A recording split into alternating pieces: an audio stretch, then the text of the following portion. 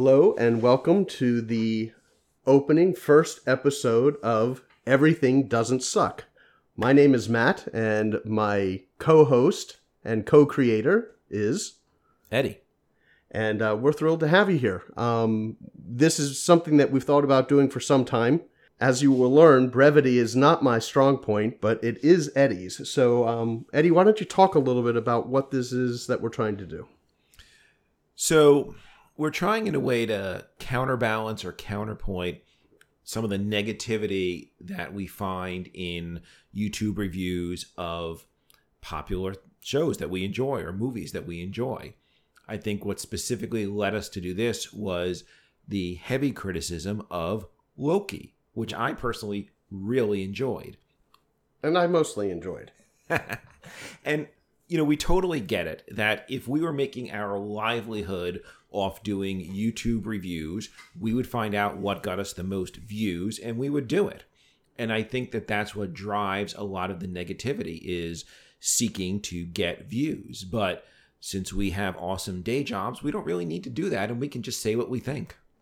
And what we think is fair and what we think is balanced. And I think we try to work, we're not going to be a news show, but as you've said, we're also not doing, hopefully, the sex sells thing that, going negative gets views, whereas sometimes an honest critique of all.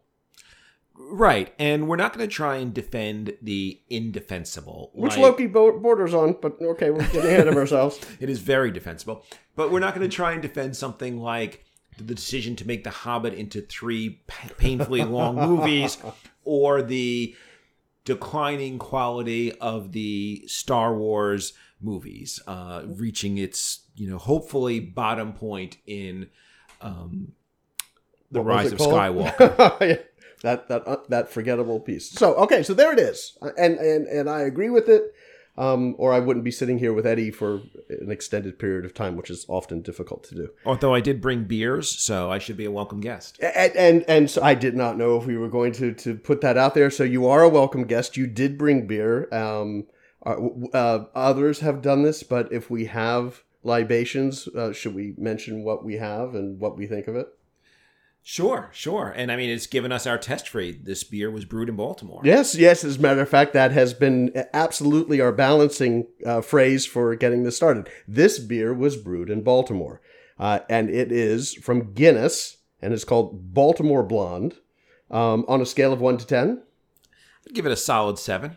Oh, this is actually, I have to admit, one of my favorites. This would probably have to be an 8.5 on mine. All right. So there we go. Enjoy. I'm glad I brought it. I wish you had brought 2 or 4, I guess, depending on how you want to look at it. All right. So, I guess another quick introductory or housekeeping piece. We're going to try to cover the entirety of all 6 episodes of The Good and the Bad, the defensible and indefensible of Loki in this episode. We're not going to try to draw this out really any further than it need be.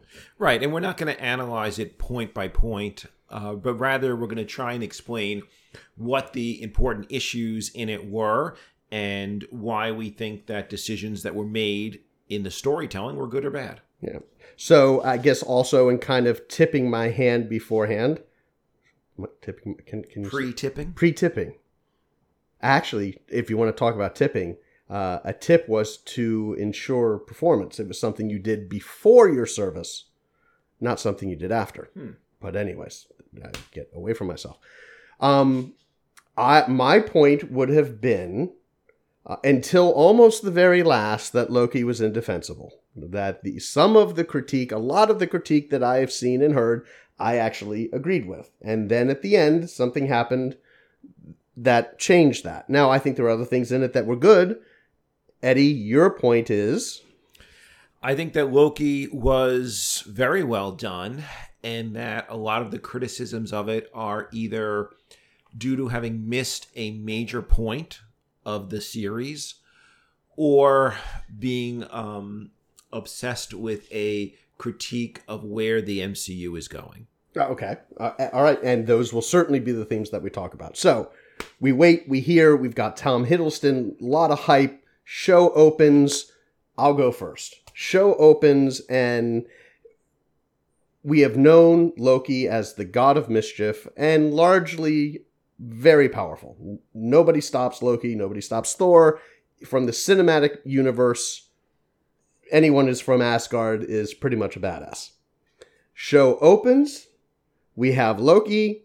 We see the transition from the MCU. He has the Tesseract. He goes through and he ends up in the Gobi Desert.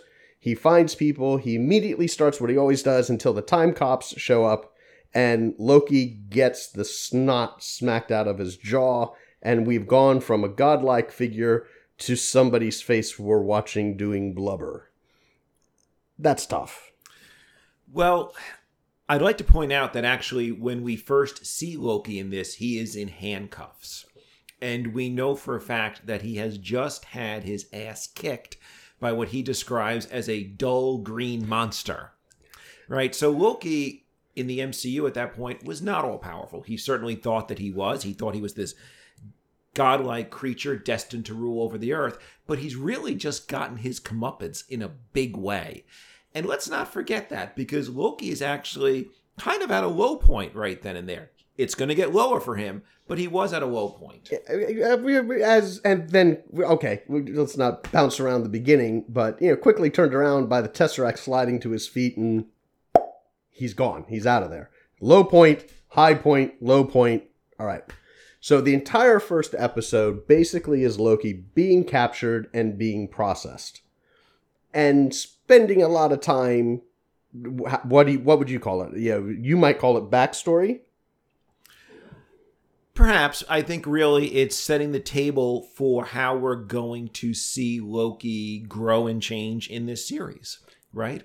He is being, just like Thor in Ragnarok, he is being stripped of the things that made him seem all-powerful and almighty. And he's going to have to start down at the bottom again and make his way back up. And hopefully be a better being for doing it. And that, I think, is one of the redeeming points. It took them really until the very last moment to get to it. But I do think one of the things about Loki that is redeeming and good, though long in coming, was there is an arc here. There is something about him growing and changing. But boy, it took too long to get there. And we also know in the MCU, anything that is good in the MCU, any story that is good, has one or more of three things. Number one, a deeply flawed hero. Mm-hmm. And the exception to that is, of course, anything involving Steve Rogers, who's always the exception. Yes. Number two, an engaging villain.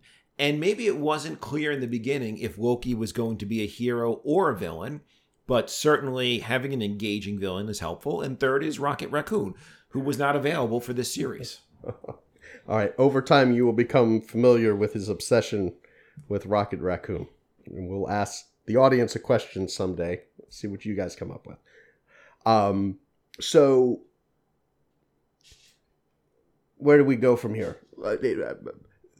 Loki as hero or villain? Does he have to be either? No, and in the best cases, it's often hard to tell which one a character is. Yes. Right? I think Loki's in it for himself. Loki is in it for himself, which doesn't mean he can't be a hero. It doesn't mean he can't act heroically. It doesn't mean he can't do the right thing.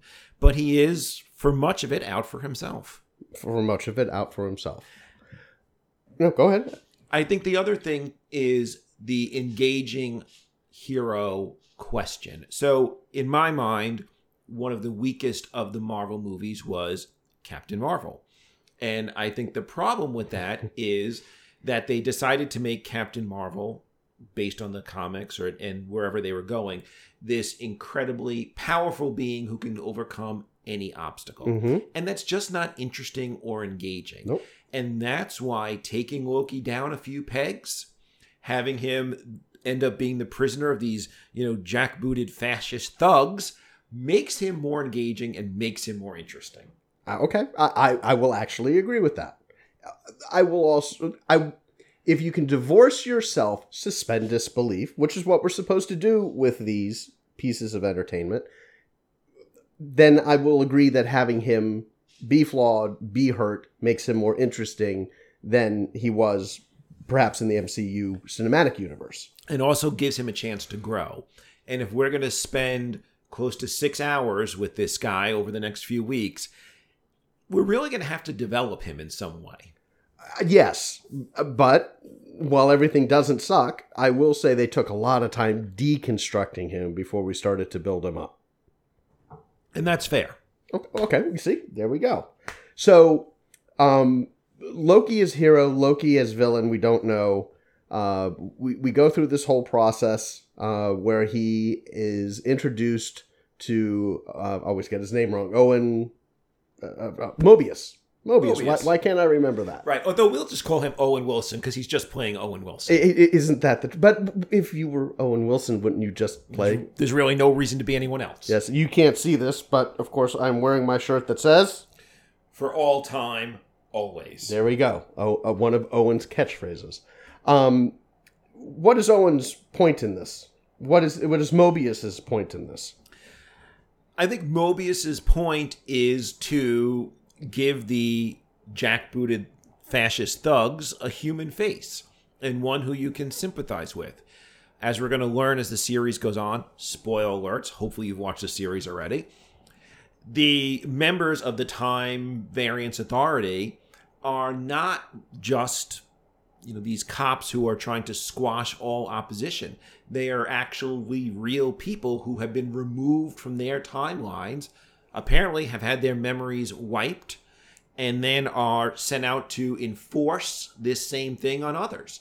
So there's a good human element to him, and it also gives us a little bit of a buddy cop thing between the two of them, which is always easy to play. It is. You've drawn a corollary between Captain Marvel, and every time you say that, I think Captain America, and I want to jump down your throat because I think Captain America was a great movie. But Captain Marvel, I agree. I call it the Rey syndrome. Somebody just so powerful that they become uninteresting. In Star Wars, there was the plot line with Finn and the woman, the girl, I can't remember her name. Largely, you could take that whole thing out of Star Wars and it doesn't matter. Could you take Mobius out and it doesn't matter? So, in other words, he is just a prisoner of the TVA without a particular individual who he interacts with. Is that your question? That he interacts and he does things and he does move some part of the story along, but were they major and needed? And could you literally have done without all of it and still gotten to where we were? You could have gotten there, but I think you would have lost something that in the end was worthwhile in the show, which was this idea that the TVA, which seems, again, to be all-powerful, right, is really built on a house of cards. And that house of cards is that the worker bees can't remember the truth. Yes. And that when the truth is revealed to them, suddenly what they're doing becomes very questionable, and maybe they don't want to do it anymore. And as society goes, so does theater. Maybe some of them do. All right.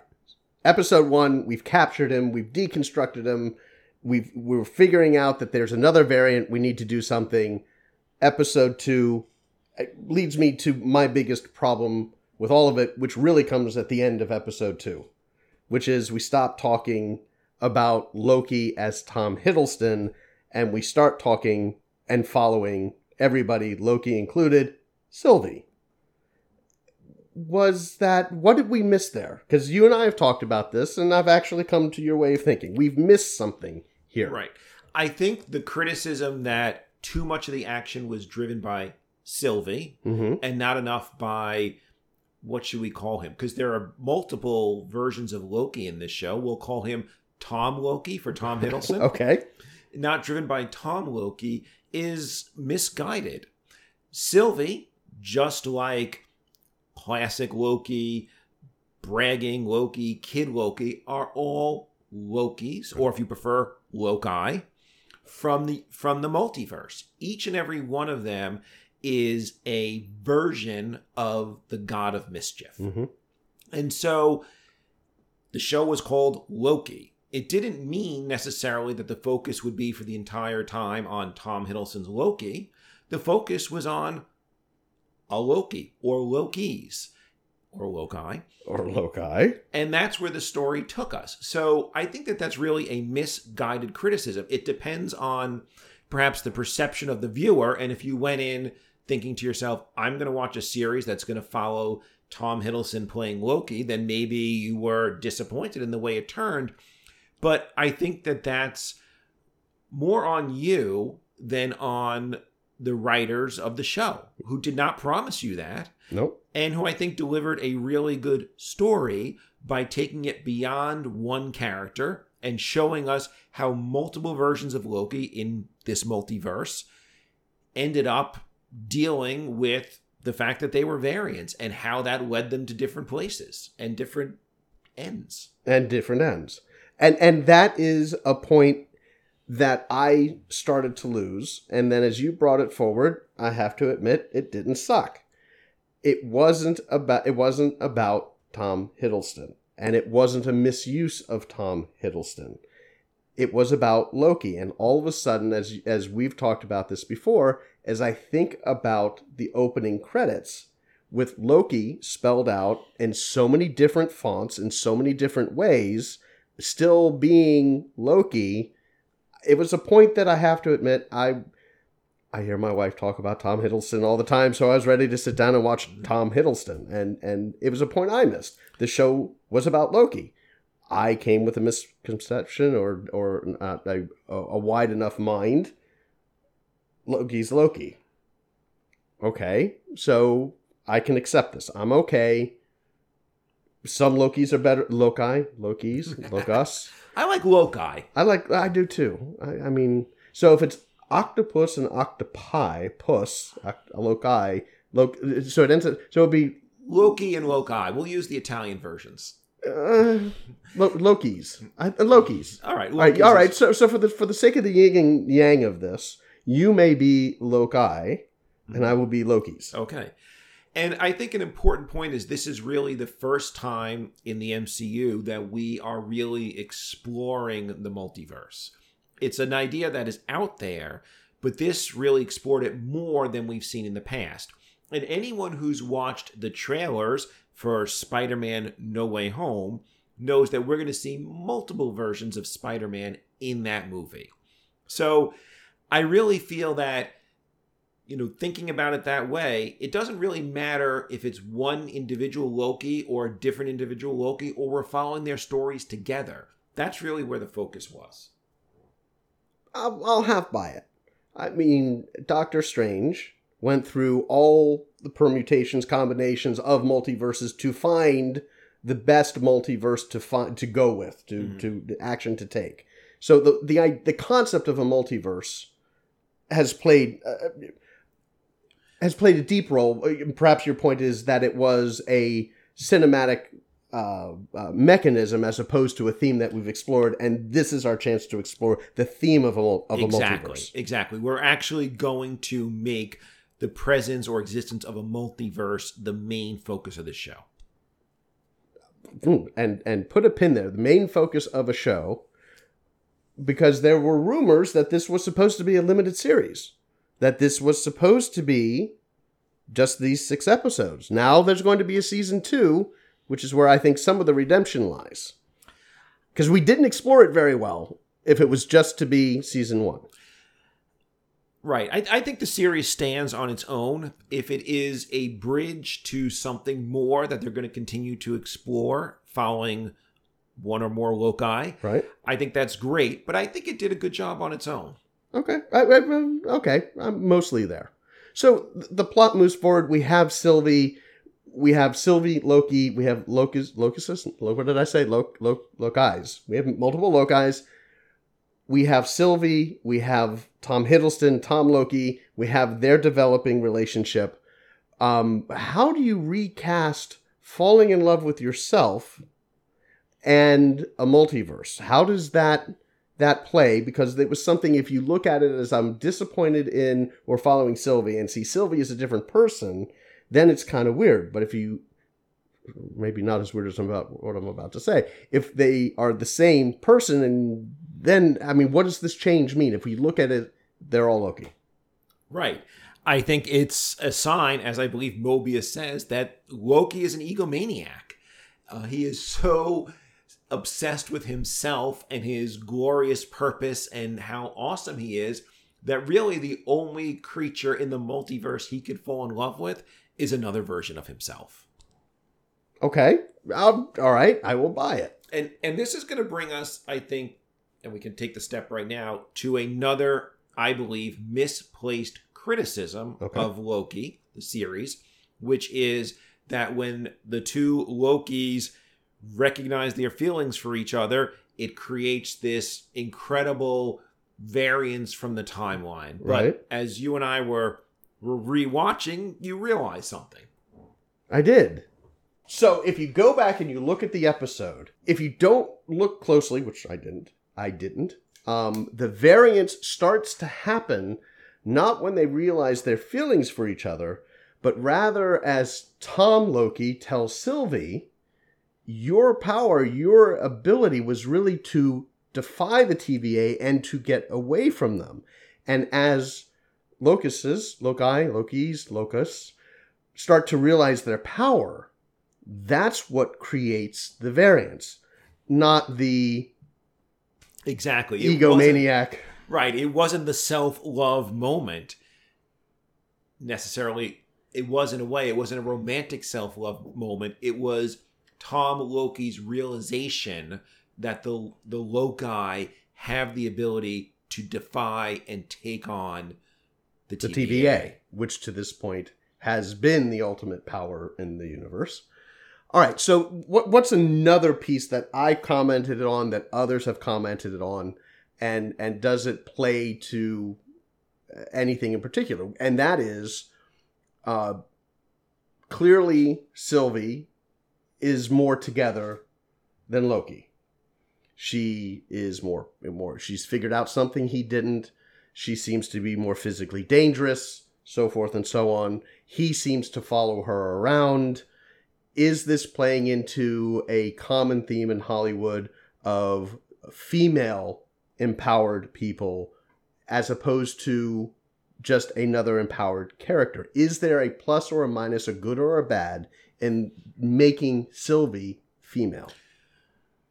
Well, those are, in a way, two different questions.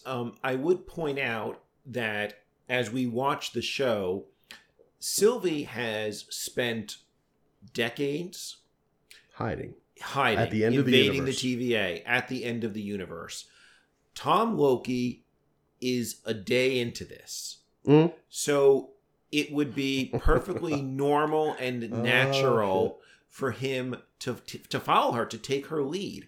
And yes, she figured out that she could hide in these end-of-world events. And the TVA has been trying to figure out where she was hiding. It took Loki, Tom Loki, very little time to figure it out. Their brains work in a similar way. So I think that criticism is unfair. The criticism that Sylvie is too powerful or overly powerful. Or that he is following her lead to suggest that that is because they have to have a theme that the male character must follow the female character. It would make no sense if the Loki that is brand new to this is like, okay, I'm in charge. You're going to follow me. We're going to carry out my plan. Because at this point, he is still learning. Okay. And actually, a couple of times along the way, when his special skills are very helpful, he uses them to great effect. So I don't see that. Yeah, I don't see that. Yeah, I'm angry at you. You held that. You didn't tell me about that. That was a new point. And that's because it just came to me. Well, then I need to tip my cap. That is that point of she spent a lifetime hiding at the end of the universe, and he's been there for a day, and he figured that out in a day. It kind of brings some balance to the power structure, the arc, the abilities of Loki. Loki is Loki. And thank you for not saying the Force. I did almost walk into that, didn't I? But the other criticism of that theory is the choices that they make when confronted with, do we have to call him He Who Remains, Kang, whatever we want to call him? The choices they make at that moment, right? Sylvie acts out of anger. Mm-hmm. Right? She wants Revenge. revenge. Yeah, not anger, happened. revenge, hatred. And You've ruined my life. right. And Tom Loki wants to take the high road, or as close to Loki gets to taking the high road. He at least wants to think about the consequences of their To actions. keep his options. I'm not sure he wants to do the right thing as much as he wants to have an option. Right. So if your criticism is that the series is written to elevate her and denigrate him, the choices that they make in that last scene doesn't fit. And I think it really fits what the writers were trying to do. They're both Loki, but each one of them has its own backstory now, right? They have a different way that they got here. And that's going to enable them, even though they're both Lokis, to make different choices. No, absolutely. At one point, we can have a conversation about nature versus nurture, right? We have the same nature. Now we're going to compare nurtures.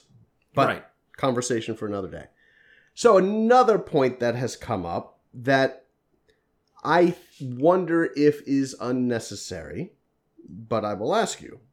On the train, they are talking about what to do in their lives and their past and everything, and Sylvie asks Loki, surely there has been someone in the past. And he seems to denote there have been people of both genders that he has been involved with. Nothing wrong with it. I don't say that as a throwaway, but I will ask the question, was it necessary for the story? It was not, I don't think, necessary for the story that we're being told till now. Is it something that will come up later? I certainly think that is possible. And that's something that the MCU has done before, where they have seeded something to see it bear fruit way down the line. I don't know. It is my hope that it is exactly that it is a seed that is planted for something to come in the future, because if it is just a throwaway line, then it's just a throwaway and it's insulting to whatever you want to choose. So that's the one point that we have to wait for season 2, but we will see. And I think it also fits with, there's a certain fluidity to his character. There is. And that's something that we have seen in the past in different ways, the way that he can change appearances. Mm-hmm. For instance, right? That's I was just going to go there. Go ahead. Right. So, not something I would have been surprised about in the way they're developing that character. And when you want to talk about a multiverse, in a way, it very well could have been a pun.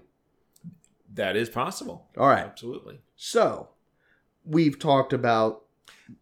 Do we have to move past the railroad scene yet, though? No, not at all. Because I think that is another moment which shows that the criticism that Sylvie is the better character, better version of Loki than Tom Loki is wrong.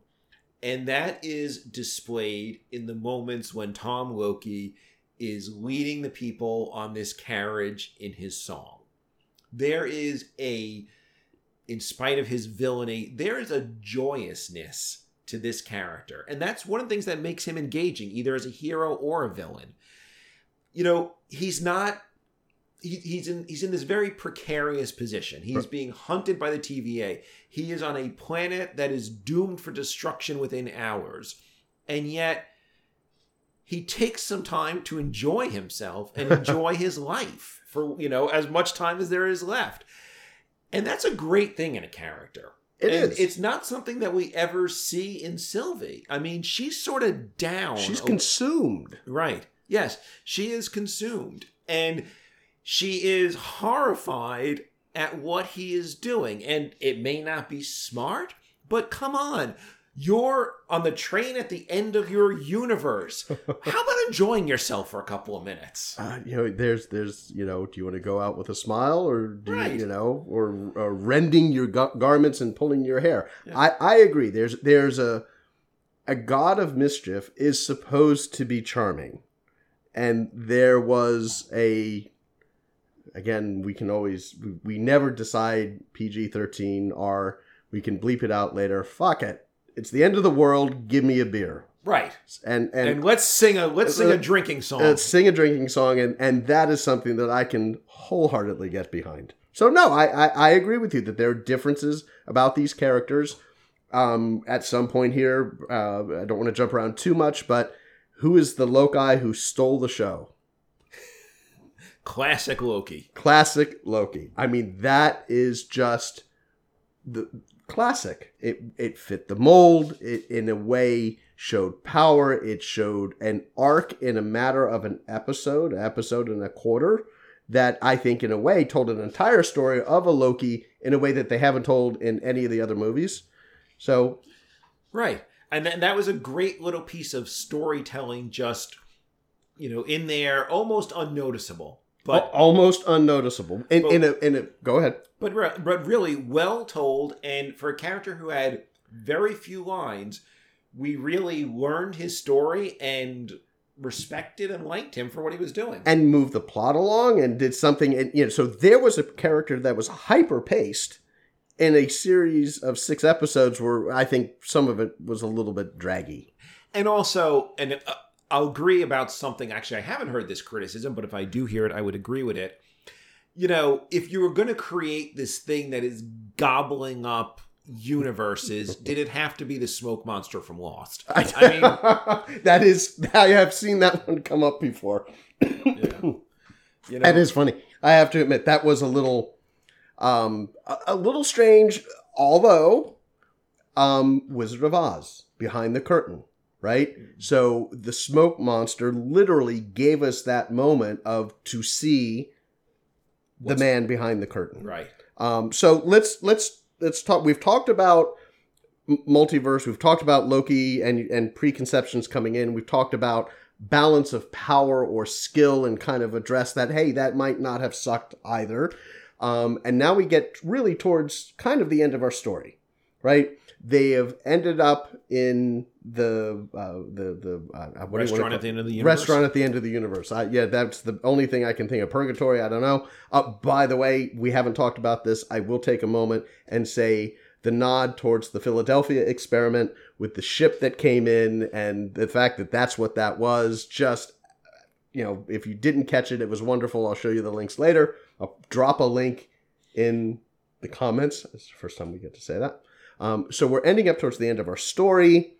Again, a little herky-jerky about Mobius is there. We haven't really talked about the TVA and that plot, but we end up at the restaurant at the end of the universe. We fight the smoke monster. We're kind of going to go right through all that, and we get through the smoke monster, and we get to really the end of the story, the denouement. And the end of time. And the end of time. Right? Kang is living at the end of time. He can't see past it. So, as somebody who was not aware, and to point out my foibles, you knew that this character was Kang. If you haven't followed it as closely, I was, okay, He Who Will Remain, that's a little bit of a mouthful. He Who Remains. This is a little strange, okay. The ending and the character of He Who Remains Kang, almost flippant. And because he's seen everything twice. He's seen it. So he's really there to be a mirror and to cause the decision between Lokis of multiverses. Does rage win? Does vengeance win? Or do options or pause and take a moment win? So what is Tom Hiddleston's choice? What we've said, we believe Sylvie is revenge. I'm pissed. My life was taken from me. I'm killing you regardless. What was Loki's? I don't know that we find that out for sure.